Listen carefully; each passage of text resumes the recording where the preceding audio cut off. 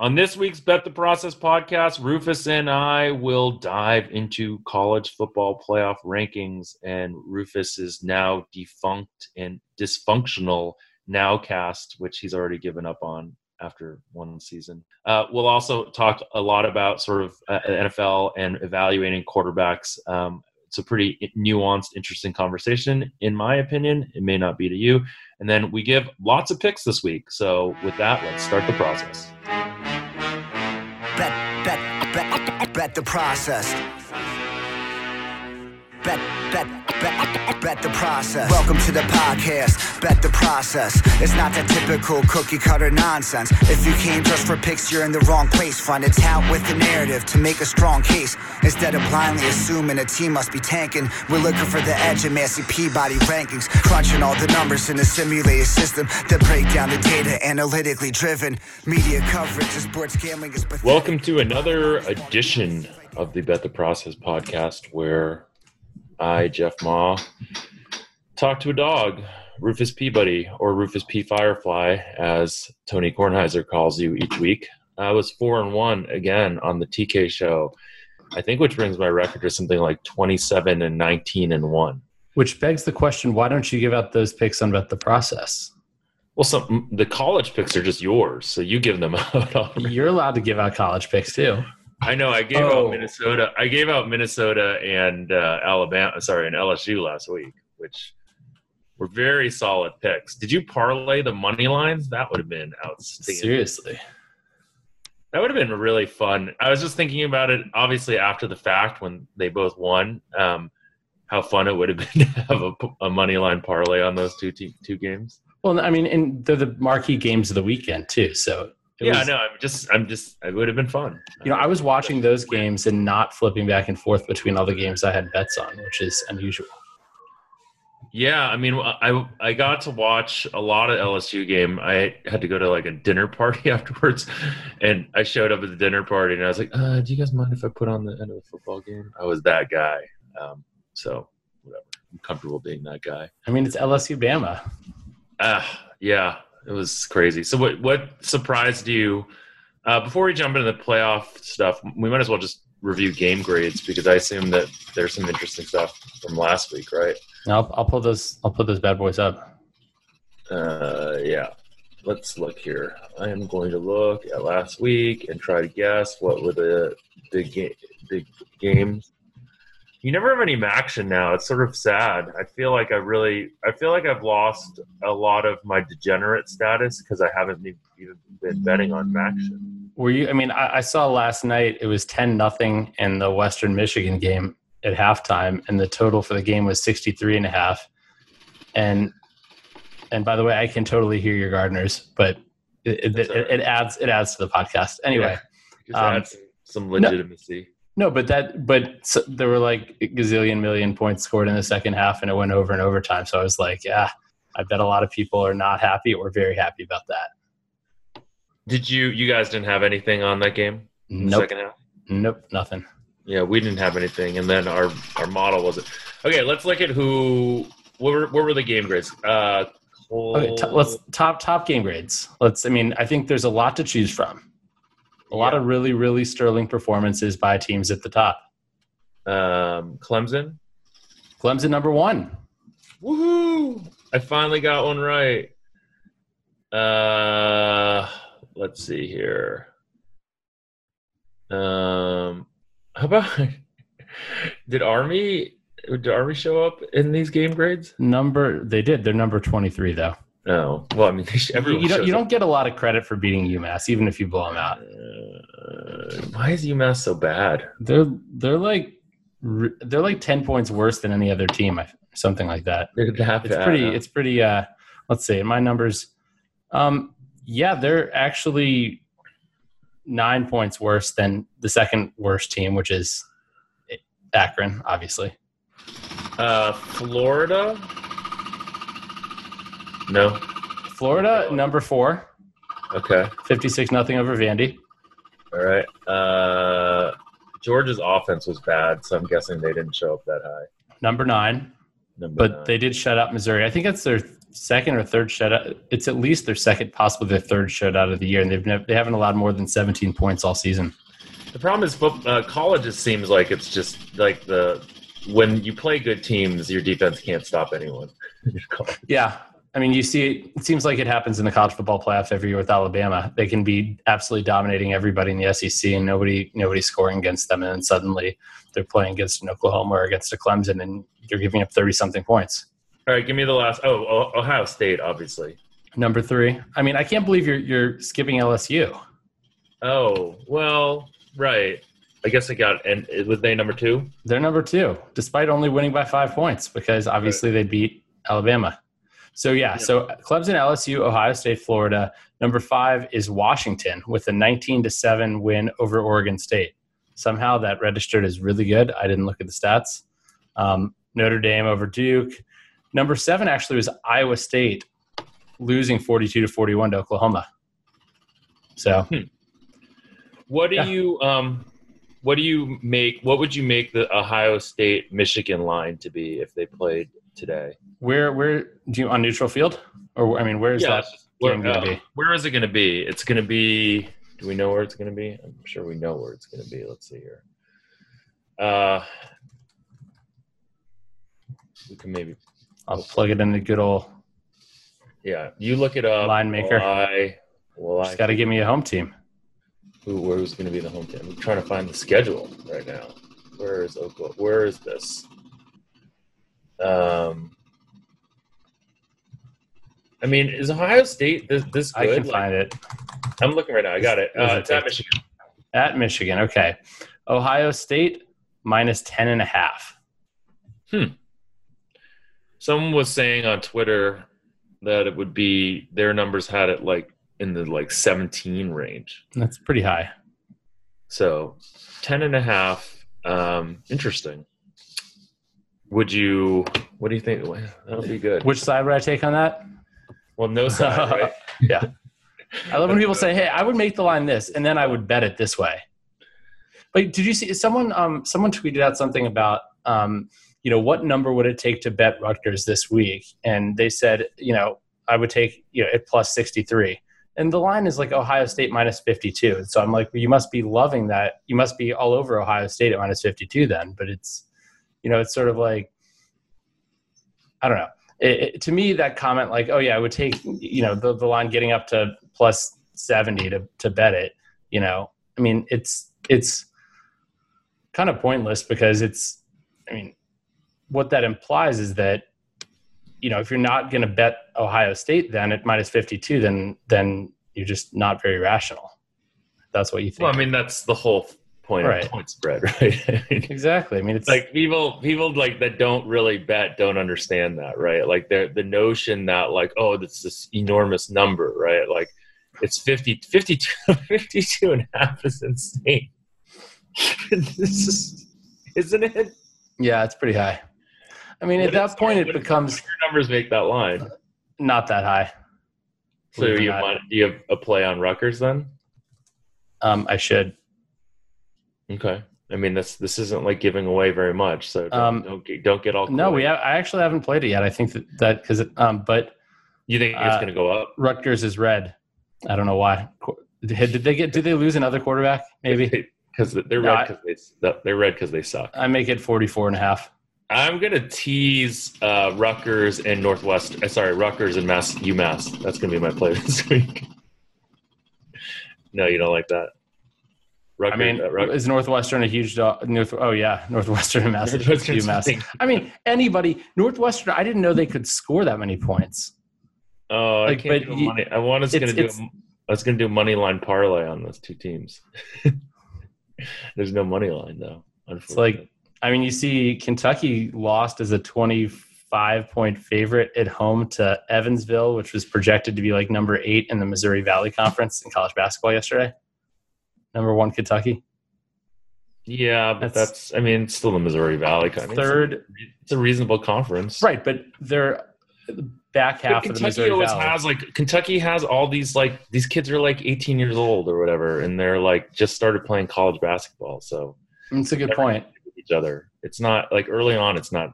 it doesn't surprise me when this shit happens in college basketball. I haven't run the numbers, obviously, on college basketball stuff, but I got to believe that early season there has to be a ton more variance. You don't know anything about college basketball, so stop talking about it. I mean, you barely even know anything about basketball, so stop talking. I was the statistician for the TC Williams men's basketball team in 2003 to 2004. That sounds about right. I know what a team dead ball rebound is. College football. For those of you guys who don't understand what Rufus is alluding to, he's been sending me play-by-play in basketball and having me help translate it for him. I just asked how could you possibly have a team dead ball rebound these after a missed three-pointer? Because don't make sense. That's why Ted Knutson is trying to do what he's doing, right? He's trying to create a better play-by-play spec, an event spec for us all to learn and do analytics. Okay, should we get into let's stop dilly-dallying and get into the good stuff. Right? This is the shit that we wanted to talk about. This is like Nowcast, the most exciting. So what did your Nowcast have as the rank? I think my Nowcast, I decided that my Nowcast was broken after the first week, and so I didn't even post a Nowcast. Wait, what? This was like lifeblood before. How did all of a sudden go? Well, it's more fun. It's more fun when you can do it well. I mean, I'll say in this case, like I could have made a much better. So you literally don't have a Nowcast. I do have it. I have a Nowcast here, and I actually made alternate versions. Run the Nowcast. What is it? Tell me what it is. I had alternate versions for. Hold on. Stop for a second. So the actual ratings, just so everyone knows, was LSU 1, Ohio State 2, Clemson 3, Georgia 4, Alabama 5, Oregon 6, Utah 7, University of Minnesota 8, Penn State 9, and University of Oklahoma 10. Okay. What did where did in Baylor? Baylor was 13. Yeah. So the Nowcast. So first off, I have to say that if I've made it based on using every year that they've had the playoff system, so 2014 on, basically what and I would still wait the season more, but if I do that, the numbers are so far off that it wasn't worth printing. I would have had using that. I mean, this sort of shows how different the committee is treating, or how different this year's committee actually is. So that I would have had LSU, Ohio State, Clemson, and Baylor at number 4. Okay, which seems like way off, right? It does not pass. Then Alabama, Minnesota, Penn State, Auburn, Georgia. But if I made it just based on last week, looking at the same things I don't really look at. So actual team strength, strength of record, surplus wins, something related to margin of victory and strength of schedule. I would have had LSU, Ohio State, Clemson, Alabama, Penn State at number 5, Auburn at 6, Georgia 7, Oklahoma 8, Utah 9, Baylor 10. So Minnesota 11. So that doesn't really make that much sense either. So basically, but I think this is what's interesting here is that this sort of shows that that obviously it's very hard to predict, but you're bad at this. Like this doesn't show anything. Like let's just, did you see, I don't want to talk about your rankings if they're like just ESPN had Paul Saban did something for ESPN for this too, and their numbers actually were they seemed pretty sure. I think they had Georgia with like a 4% chance of being the number 4 team. They had probabilities of being in the top 4, and they had Georgia at like 3 or 4%. And I was like, so. Okay. Point is, it's hard, but also the point is that what the committee is doing this year doesn't seem to make a lot of sense when looked at as a whole. What their criteria is. Let's talk about what they're doing then. Let's do it. Okay. So I don't think anyone can argue with LSU at 1, right? Right. LSU or Ohio State, and then Clemson at 3, right? Those 3 things make sense, right? Yes, very much so. So the top 3 teams, the top 3 teams this year, they're basically right at the top of the strength of record, surplus wins. Yeah. So Georgia being 4, right, versus Bama doesn't seem to make sense to me, but maybe it's because Bama's played a weaker schedule than Georgia. Can we do a head-to-head comparison here? So Alabama I have them at 0.98 surplus wins to 0.63 for Georgia. Strength of record, 0.35 to 0.47 for Georgia. Lower is better in that case. Current year ranking, 4 for Alabama, 7 for Georgia. Strength of schedule, 36 for Alabama, 50 for Georgia. Each team has one loss. So I don't see an argument for Georgia ahead of Alabama, to be quite honest, in any statistical way. Well, the only thing is strength of record, right? They have a better. No. Alabama's got a better strength of record. Oh. So an average top 25 team would do as good or better as Alabama playing Alabama's schedule 35% Okay, so of the why time, do we? where it'd be 47% for Georgia. We just think that they did this because of the recency of the loss. Yeah, I feel like they can't move Alabama. They have to like penalize them, and if Alabama stays in the same spot, it looks bad. And then right? I literally think that's what it was. And then Oregon and Utah being the next two, you take issue with because you don't think that the Pac-12 is very good. Well, it isn't that. I mean, I think Utah and Oregon are better than Baylor, and they're better, so there's that. But if you look at the resume, wins and losses are supposed to matter to some extent, right? And so Baylor has even Baylor's had a bunch of close wins, but their strength of record is still 18%, meaning an average top 25 team would be expected to do as good or better as Baylor, playing Baylor's schedule 18% of the time. So you can't really do better than undefeated, but so is good. Whereas Utah's 49%, Oregon 43%. Why are we talking about Baylor? Baylor's at 13. Do you think that they should be in the top 10? Yes, 100%. I don't think it's based on how good a team they are, but I think based on their resume. Well, okay, fine. Do you think they should be? You're saying you should think they should be 6. Yeah, I mean, they should be. I don't know, because I don't know what the criteria are supposed to be, but based on what we're seeing, in certain areas, they're valuing certain things, and for certain teams, they're valuing other things. It seems like they're. Let's take a step back. There's a anti-Big 12 bias. Let's take a step back. So let's assume that we can create an objective function here, right? And that objective function is that we are trying to say what teams have played the best season so far, like who's the most deserving to be the top 4. Deserving or so how do you measure deserving then? What does best mean? That's what I'm going to say. So I think if we go through this, we think LSU not having lost, Ohio State not having lost, and Clemson not having lost, they would be the top 3 most deserving. Can we say that also Baylor and Minnesota haven't lost also in Power 5 conferences? Okay, so then by that we're saying that Minnesota and Baylor should be 4 and 5 ahead of Georgia and Alabama, and they should be there until they lose. You think so? I think if the objective function is who, like the best, who's the most deserving, yeah, I think so. I agree, because I think wins and losses should matter for this. It shouldn't just be, I just don't know how we can anoint an SEC team, how we can keep these SEC teams above these Power 5 teams that are undefeated until they lose, and they're going to lose, right? So it's not and to have them at 8 and 13 is pretty insulting. I agree with you. So I agree. And right. And then what about Jeff, in previous years, the thing is, in previous years, the lowest an undefeated Power 5 conference team ever was Miami, and they played like nobody to that point. This is a few years back. But they were still top 10. This is a little bit of an outlier, right? Because you had Minnesota, who wasn't really on anyone's radar coming into the season, and similar with Baylor. And so they are Power 5 conferences, but they are not teams that are traditionally good in those Power 5 conferences, right? Like if Michigan had played the exact same schedule that Minnesota had and had the exact same, record, I think they'd be in the top 4, don't you? Yeah, I think so. I do.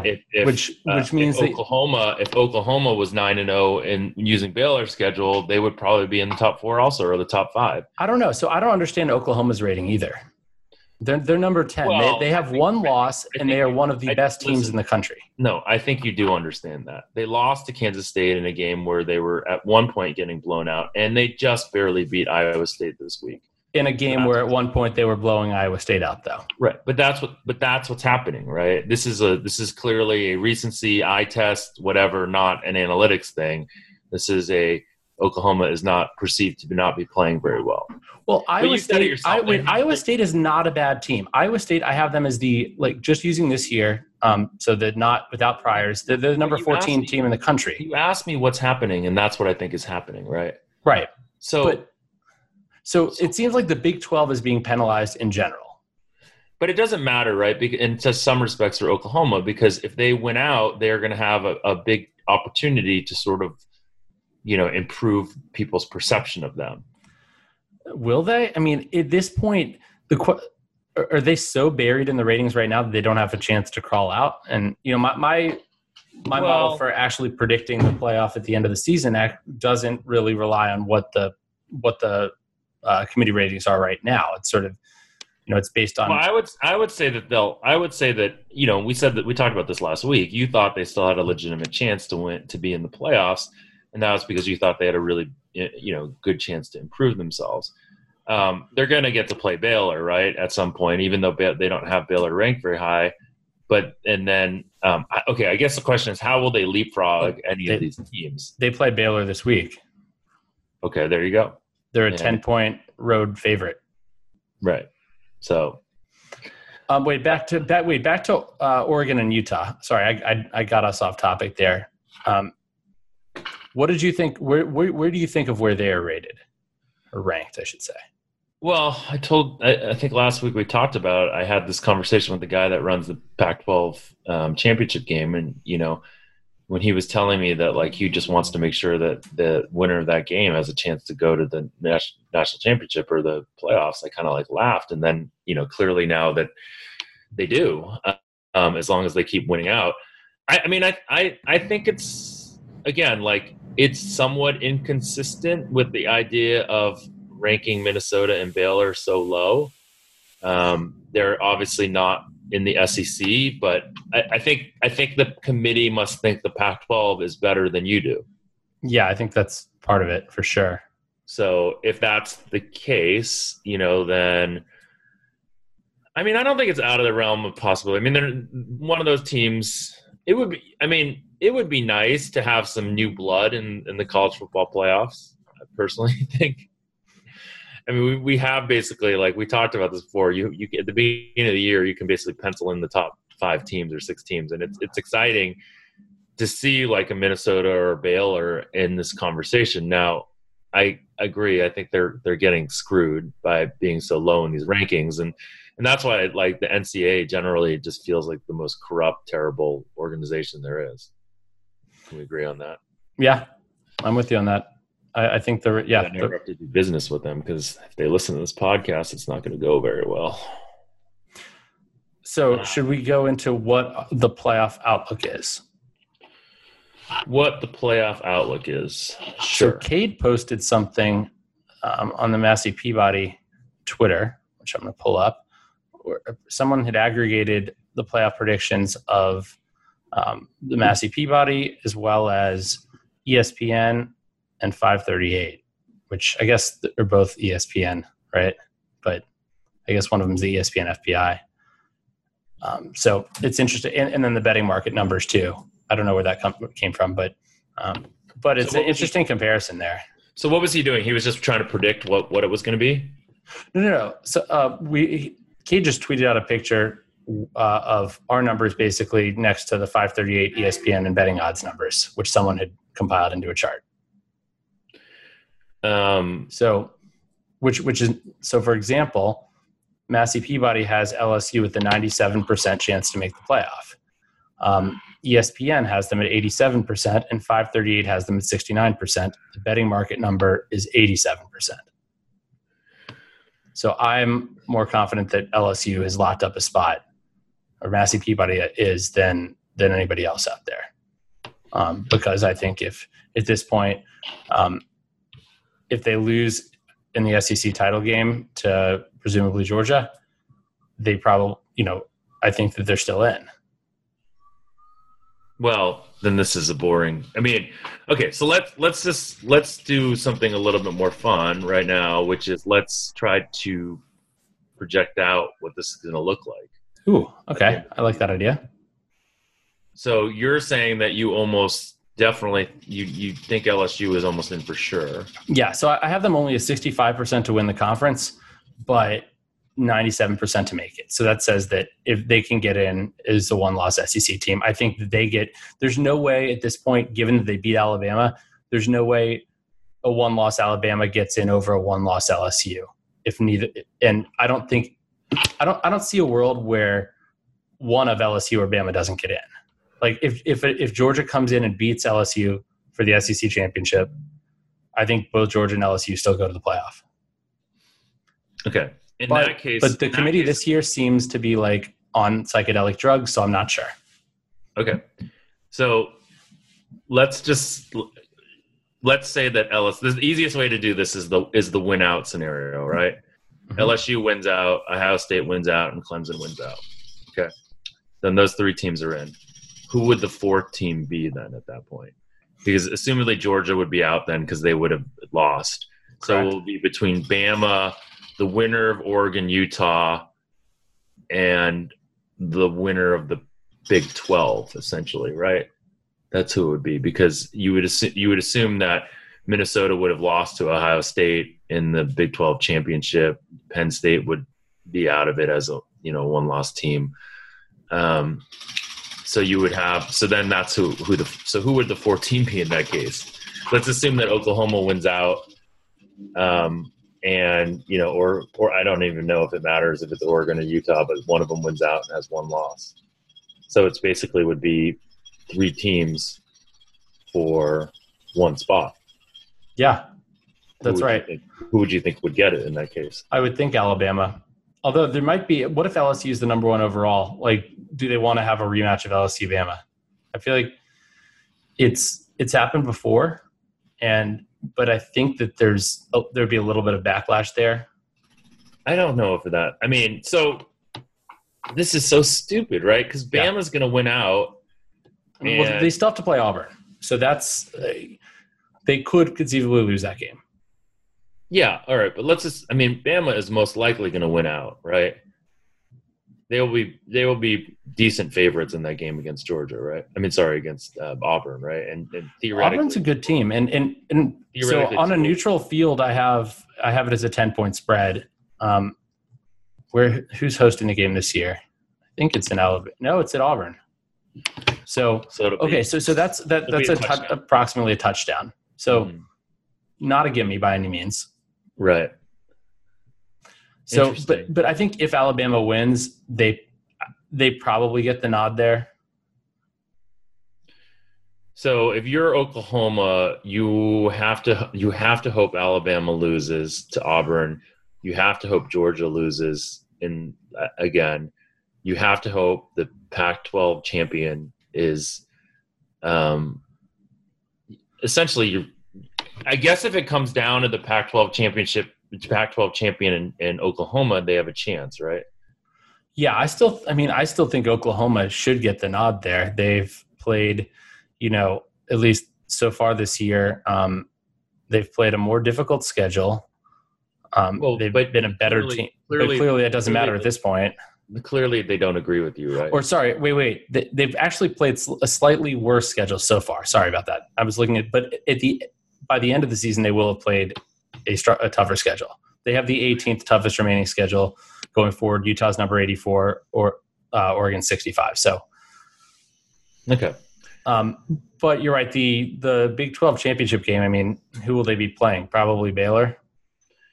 Yeah. It'll be a rematch against Baylor, and so Baylor's not a great team, and so they won't be able to improve themselves that much there. Right. The Big 12 seems like it has a big pack of teams that are pretty good.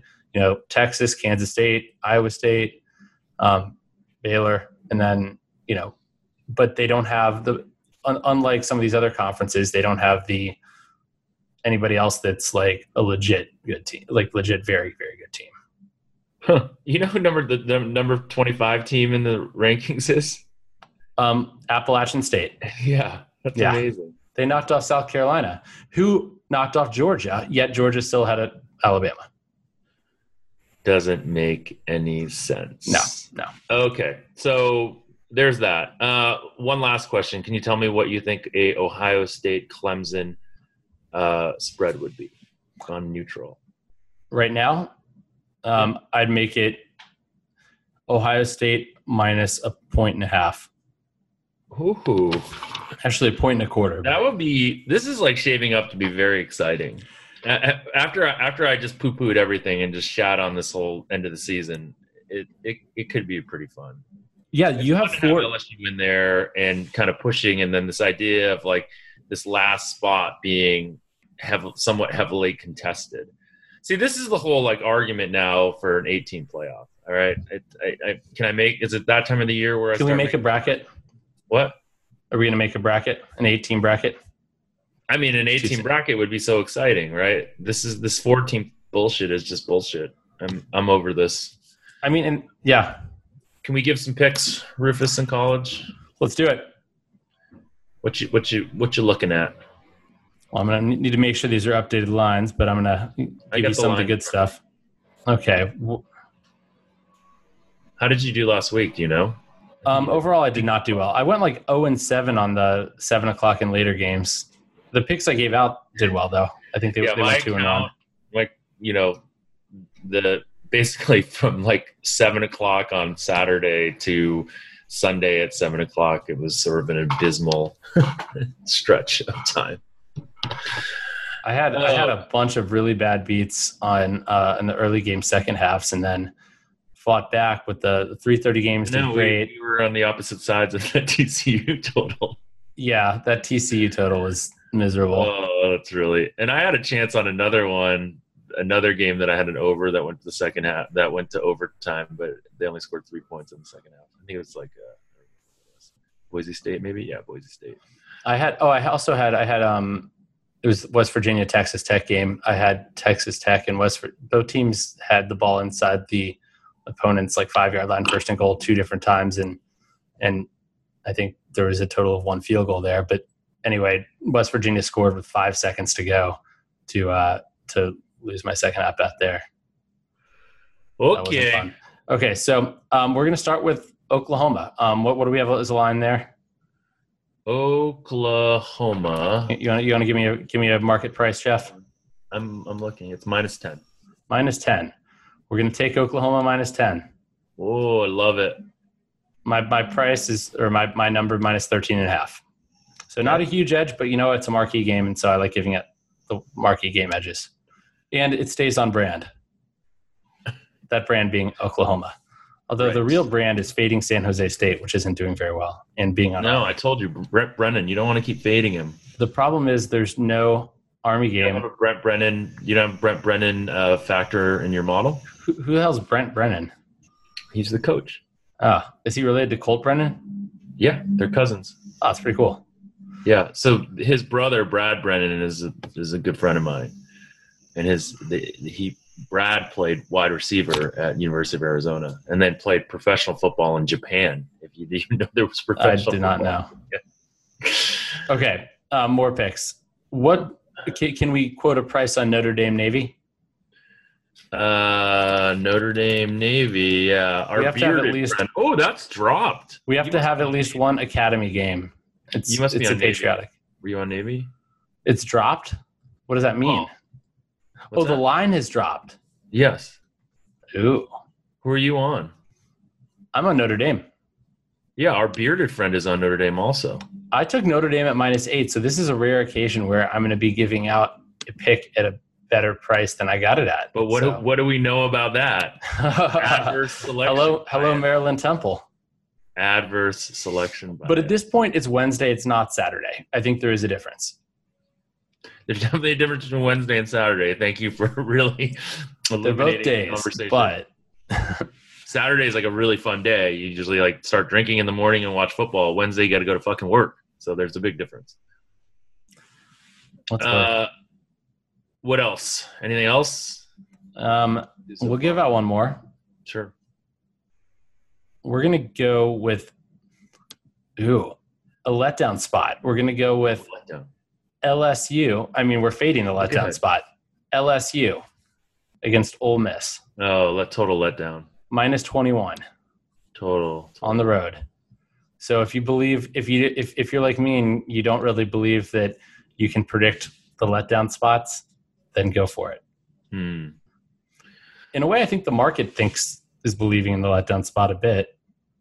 Right. Of course. That's why you have value on it. God, we talk about this kind of stuff all the time. Well, I mean, do you really think that's the reason? Do you think that there's a lot of sharps saying this is letdown spot, or do you think that's more of a square narrative? I think that the times that you see value in these situations, there is a narrative that drives that value, right?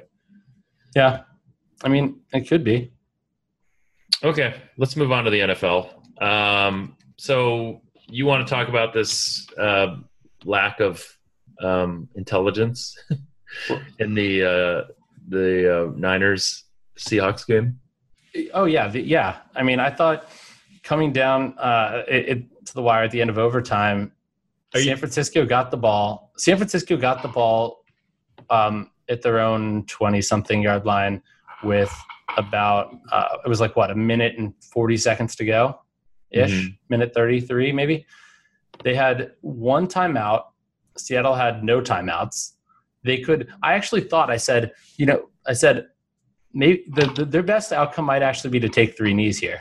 I mean, it's not their best outcome, but that's the sort of, kind of risk averse move. But so I thought it wouldn't be the worst thing ever to take 3 knees and take a tie and get out because they have a 2-game division lead. You're doing a really bad job at describing the narrative. Okay.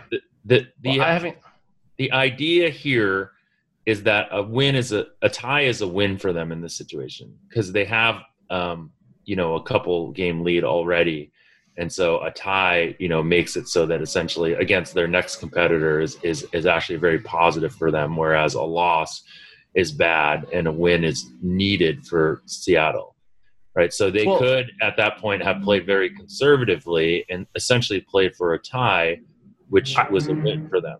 I think in a way both teams would be okay with the tie. Seattle probably a little bit less so, but Seattle, it kind of helps solidify their position for a wild card. Right, but Seattle wasn't in a position to play for a tie at that point, right? Right, but here's the point. The point is that San Francisco should not have given the ball back to Seattle there regardless. They should have had that be the last possession of the game and either scored or run the clock out. But how do you ensure that? You make sure that the play on first down involves – you make sure the clock continues to run after the play on first down. Well, I think that's the big thing. You have a timeout left. You can run a screen pass, run the ball. I can't kill these guys as much as everyone else does for a few reasons. One, even if it's the smart thing to do in this situation, I don't think you can play for a tie. You're an undefeated team.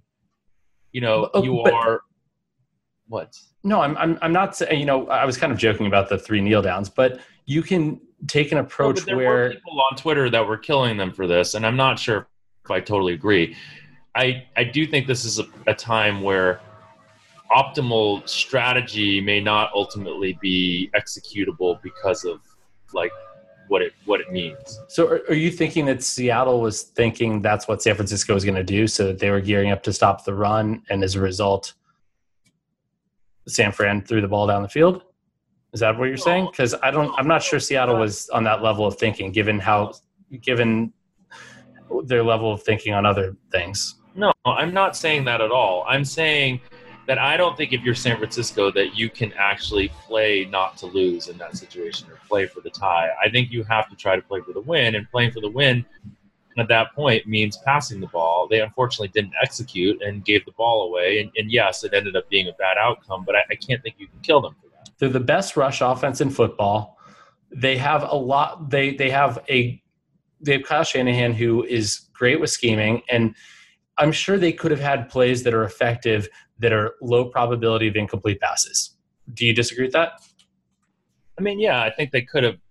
So why not do that? That doesn't. I would be okay with with decreasing your win probability just a little bit to decrease your loss probability a lot. I think even if both teams don't have any extra incentive to tie, they still played it the wrong way. All right. Well, let's move on. Okay. I didn't think that was less interesting than I thought it would be. Well, so let's talk a little bit about you. You've made this point about Joe Burrow and evaluating quarterbacks and priors, and your general gist is that all of a sudden Joe Burrow is become like someone that could be the number one overall pick, and he was obviously not even in the consideration going into the season. And so your point is, do you want to make your point?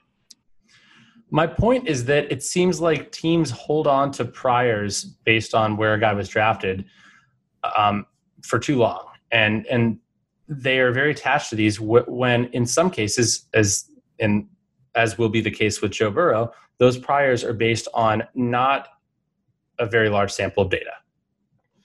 Well, so I think Burrow, and what I think is interesting about this is what prior do you end up looking at, right?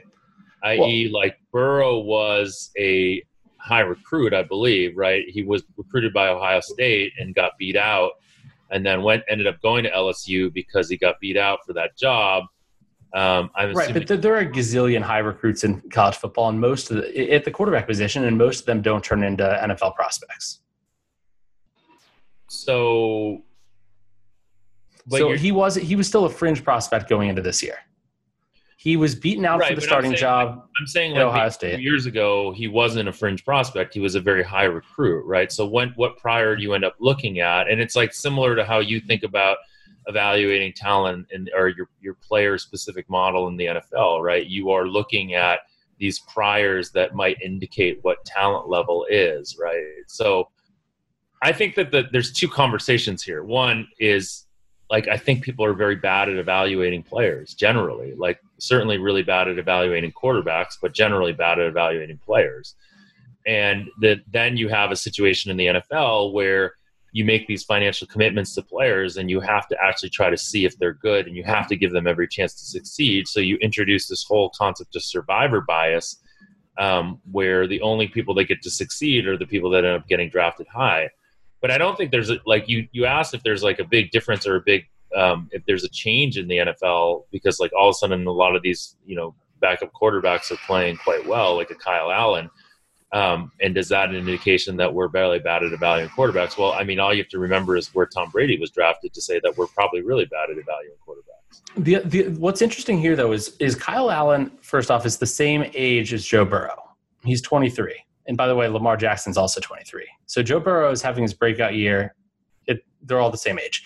But Kyle Allen, people are saying, he was an undrafted free agent, therefore he doesn't have this great potential. I think that's kind of the narrative here. It's like, well, maybe he'll be a serviceable quarterback, but he doesn't have the potential to be, a elite quarterback. Yet, getting back to the whole recruiting thing, Kyle Allen was a 5-star recruit who was the number 7 recruit in 2014 in the country and the number 1 quarterback recruit in 2014. Exactly. I'm totally echoing it. I'm saying that. Yeah, but you poo-pooed it in the Burrow case.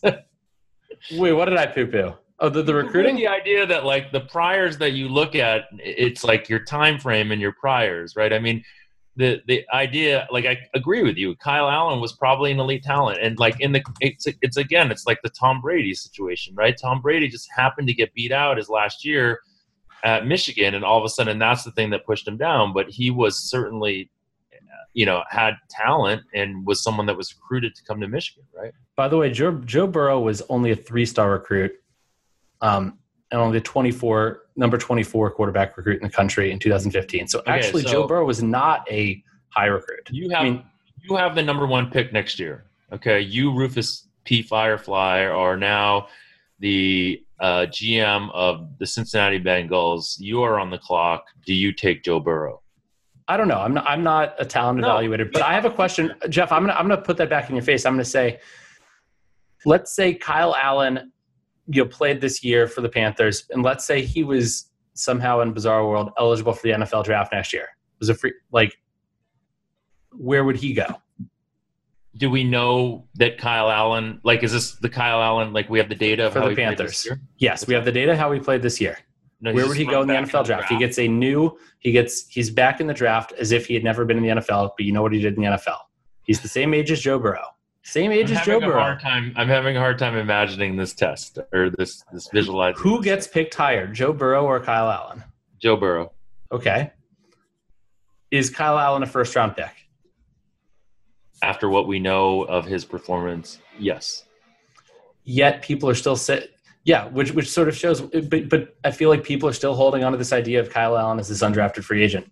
It's hard, which is what Joe Burrow likely would have been if he'd gone pro after last year. So what you're saying is, if you are back to being Rufus Peabody, who is now the GM of the Cincinnati Bengals, you would not draft Joe Burrow first, and you would probably look to get a quarterback later on that is a sort of post-hype sleeper, potentially, a guy that was a 5-star recruit and for whatever reason came into a situation in college where he didn't get to show his performance, and maybe it will blossom later. And maybe you'll look at his age and find someone that's actually graduating at age 21 or coming out early or whatever it is. You know what I'm saying? Like, I would trade down. That's what I would do. Well, I think trading down would be. I think that would have been the right answer when I asked you, and you could have said no. I mean, my point in asking you was, I don't think I would draft Joe Burrow simply because I would be worried about what, like, the fact that you just told me he's a 3-star recruit. That would worry me, right? And the fact that you add that to the fact that, like, he's had 1 year where he's like really shown, that would worry me. So, and in that 1 year, and Nick Saban said, "What's the difference with Joe Burrow this year and last year?" And he said, "The system." So that's another complicating factor. How much is the system? How much is Joe Burrow? Right? Yeah, I mean, I think again, like, you go back. Joe Burrow looked amazing against. Of course, we're not knocking Joe Burrow. He has played really, really well this year. But the question is saying about it, and I think it's actually a very fascinating conversation about player evaluation, because, like, if you even put this in the lens of the Baker Mayfield thing, right? Like, you had a situation where Baker Mayfield got drafted first. Everyone was like, WTF, like, what do they know? And then last year he looked great at times, and people were like, oh, they knew this made sense. Like, oh, the Patriots were thinking, like, everyone, the narrative, and now all of a sudden he's not particularly good.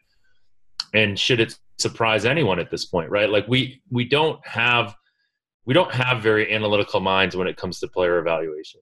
We have very emotional minds when it comes to it, and that leads us to be prone to a ton of biases, like recency bias, and that make us sort of have these snap judgments. And I think that's essentially what we're saying on all of this player evaluation, because, like, this is the argument we got into about, like, Dwayne Haskins, right, early on, where you were saying, like, oh, he's terrible, and I was saying, like, wow, I mean, it's really, really early to say he's terrible, right? Like, but he only had 1 year as a starter. So once again, he was a guy where we have a prior that because he was a first round pick, but at the same time, we don't have a huge sample of actual data. He was very good when he did play, but he was also at a college where generally everybody's been pretty good there because he's surrounded by talent. You could say the same thing about Kyler Murray, right? You totally could. Kyler Murray was a late bloomer, was supposed to play baseball, and then decided to play football when Cliff Kingsbury said, I'll make you the number 1 draft pick. Right, and you have, what's interesting is Oklahoma's had the last 2 Heisman Trophy winners, and they've both been a quarterback, and they've both been drafted first overall, and yet their offense this year is better than it's been either of those 2 years with Jalen Hurts. Well, the question, I think it'll be interesting to see where Jalen Hurts gets drafted, because, do you think where Jalen Hurts gets drafted will be affected at all by Kyler Murray and Baker Mayfield and how they play in the NFL? I agree. I do. And I think it should, because it does. There is signal in that, right? It's how much does this sort of system translate? I don't know, man. Like, I don't know how much signal there is, because there's so many confounding variables in something like that you have no idea. You know what I'm saying? Like, yes, I agree. Like, from a narrative standpoint, it seems like it would matter, but, like, I just have a hard time believing that you can extract out how much can you really extract out from Baker Mayfield and Kyler Murray's performance to what Jalen Hurts will be like in the NFL, right? Yeah. Just think about that in a outside perspective. That seems like a kind of ludicrous thing to say. So Like, I'm not drafting Jalen Hurts because Baker Mayfield sucked. Well, because I think that a lot of what you're saying is because I think a lot of his success in college is a product of the system rather than him as a right. But yes, and I guess That's the question what it comes down to. almost like what we're getting to on this conversation is that evaluating success in college for quarterbacks is probably a bad idea. Because there's a lot of one, there's not a huge sample size for any of these guys. Like, they don't, you very seldomly get like the 4-year, 3-year starters, right? But the 4 or 3-year starters are the ones. I think Football Outsiders did something predicting quarterback success. This is many years ago, but they found that completion percentage and number of starts are the best predictors, I believe, in college. So I think that right there is saying the number of starts. Completion percentage probably is accuracy, which I think makes sense. Number of starts is probably just general. Like, I guess you can say you have a stronger prior in a way. Well, you could. There's a lot of things, right, that it could be.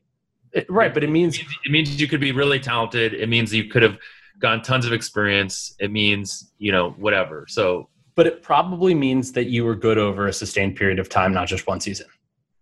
So it's not height. I would think it's height. It's not weight. It's not weight. It's arm strength. Are you looking at John Elway's cheat sheet for drafting quarterbacks? Height. So that was funny, Rufus. Back to this year in quarterbacks. Trevor Lawrence and Tua were considered the number one sort of shoe-in number one draft picks the next 2 years, right? Yes. Do you think we have overreacted to their, I guess I shouldn't say poor performance. They haven't played badly, but they just haven't lived up to the hype / other people have. I worry about Tua being like having some real miles on him already. Like, he has been injured and played through injuries, and I would worry if I were an NFL team about his durability. And I'm not saying that he's injury prone. I'm just saying his body's already been through a lot. Yeah. That's what I worry about. And with Joe Burrow, I would worry about what we talked about. Like, I think Trevor Lawrence, you have a situation where he's still so young. Like, all the physical things that people thought were, like his physical makeup was one of the reasons that they were like so excited about him. My guess is he'll be the number one pick next year, no matter what, or in 2 years rather. And Trevor Lawrence, I think so. He's young. He's not. He's what, 19? He's young. He's no Joe Burrow. Joe Burrow's 23. I think that's. I never. Can you imagine? Lamar Jackson is older than Joe Burrow. You're such an ageist with poor Joe Burrow. Age should matter in evaluations, shouldn't it? Should matter, sure. I mean, because potential. You're not drafting a guy just based on who he is now. You're drafting him based on what he can become. Yeah. NFL. I finally ran futures. Are we interested? If there's value. What's interesting is our friend Brian Mead from the Action Network said, hey, on your podcast, you guys should, like, he was basically saying that last week was proof of what you've been saying, which is that the teams are bunched together and there isn't clearly like really good teams and really bad teams. What was proof of that? Last week's general performance around the NFL, where you had these big upsets and whatnot. Oh, I guess there were big upsets. I mean, Miami beat Indy, and you had whatchamacallit. Cincinnati did not get upset by the Ravens. Atlanta beating New Orleans, which was, as many people have remarked, the biggest upset of the season from a point spread perspective. But going into the season, you wouldn't have thought that would have been huge not at all. I mean, and that's like the interesting thing, right? I liked Atlanta in that game, and that's one of the things that, like, you look at it and you're like, an NFL season is a small sample size. Even like, halfway through, it's a small sample size. Okay. Yeah, and Atlanta, I've been saying it, like, they have talent. My player model always loves them and will continue to love them. Because they have great wide receivers, although they don't anymore. Because they have a great quarterback. Anywho. They have a 0.1% chance to make the playoffs. Even know who Austin Hooper is. He's the tight end. The number one fantasy tight end of the year. He's out this week. I have Austin Hooper on a lot of teams. So it's kind of sad. I'm going to have to get the dregs of tight ends this week. Okay, futures, Rufus. Give us futures. Okay. Are you looking at this? Yeah, you I am. I'm looking at the numbers. You have access to my numbers? No, I'm looking at the actual market prices. Okay. So where do we want to start here? To win the NFL, what we in the business call the Super Bowl. The Super Bowl futures. Yes. So do you want to go through some teams that you think? Just go top 10. Read them off to me. The top 10 most likely to win? Yeah. Okay. Patriots number 1. At what? At plus 297. Oh, so plus 300, there's value. Wow. Crazy. Number 2 will be let me make sure this is win Super Bowl, not make Super Bowl. It is win Super Bowl. We have the Ravens at plus 456. The Saints at plus 566. And I don't have it sorted, by the way. That's why I'm 49ers plus 1253. And Texans at plus 1600. That's sort of my top. Chiefs are 22 to 1. Seahawks are 17 to 1. Vikings 19 to 1. I only have the Packers 32 to 1. Yeah, so there's value on a lot of those, like small value on a lot of those. The Saints are plus 610. The Ravens are plus 585. I think the big thing here is that the AFC is much, much weaker than the NFC as a whole. So New England right now is their chances of a bye are over 90%. The Ravens are 2/3 chance, a little more than 2/3 actually, 69% to get a first round bye as well. And so it's going to be one of those two teams very likely coming out of the AFC, where the NFC playoff picture is pretty muddy. You have a bunch of teams with really solid records right now. I mean, you're going to have a team Carolina's 5-4, and I have them with a 13% chance to make the playoffs. That's it. Right. It's not very high. No, not high. I mean, it's San Fran and Seattle are definitely going to get in. Then I think if things stand the way they are, you'll have, let's say, you have New Orleans. Let's say Green Bay wins either Green Bay or Minnesota, and then either Philadelphia or Dallas. Those are the division winners.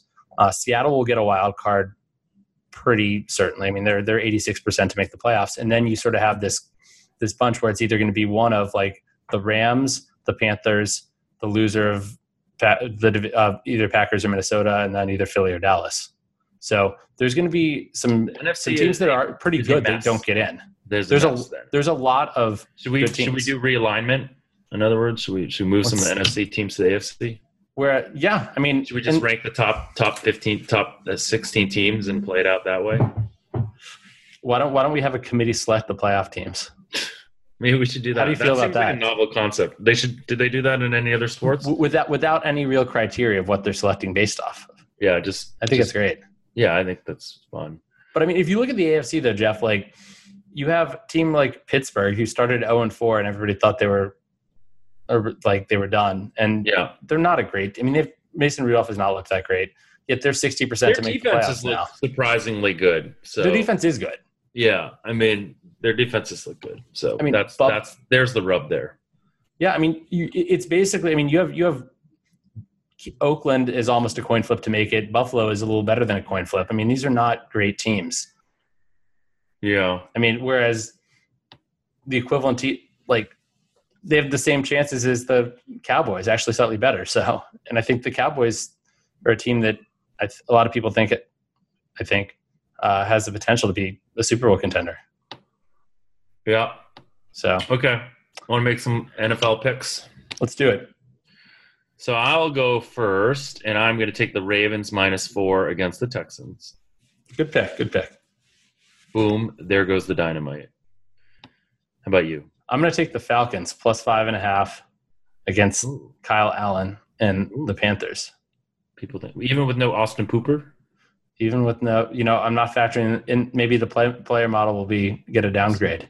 So I'm going to take the Eagles +3.5 against the Patriots, sadly. Huh?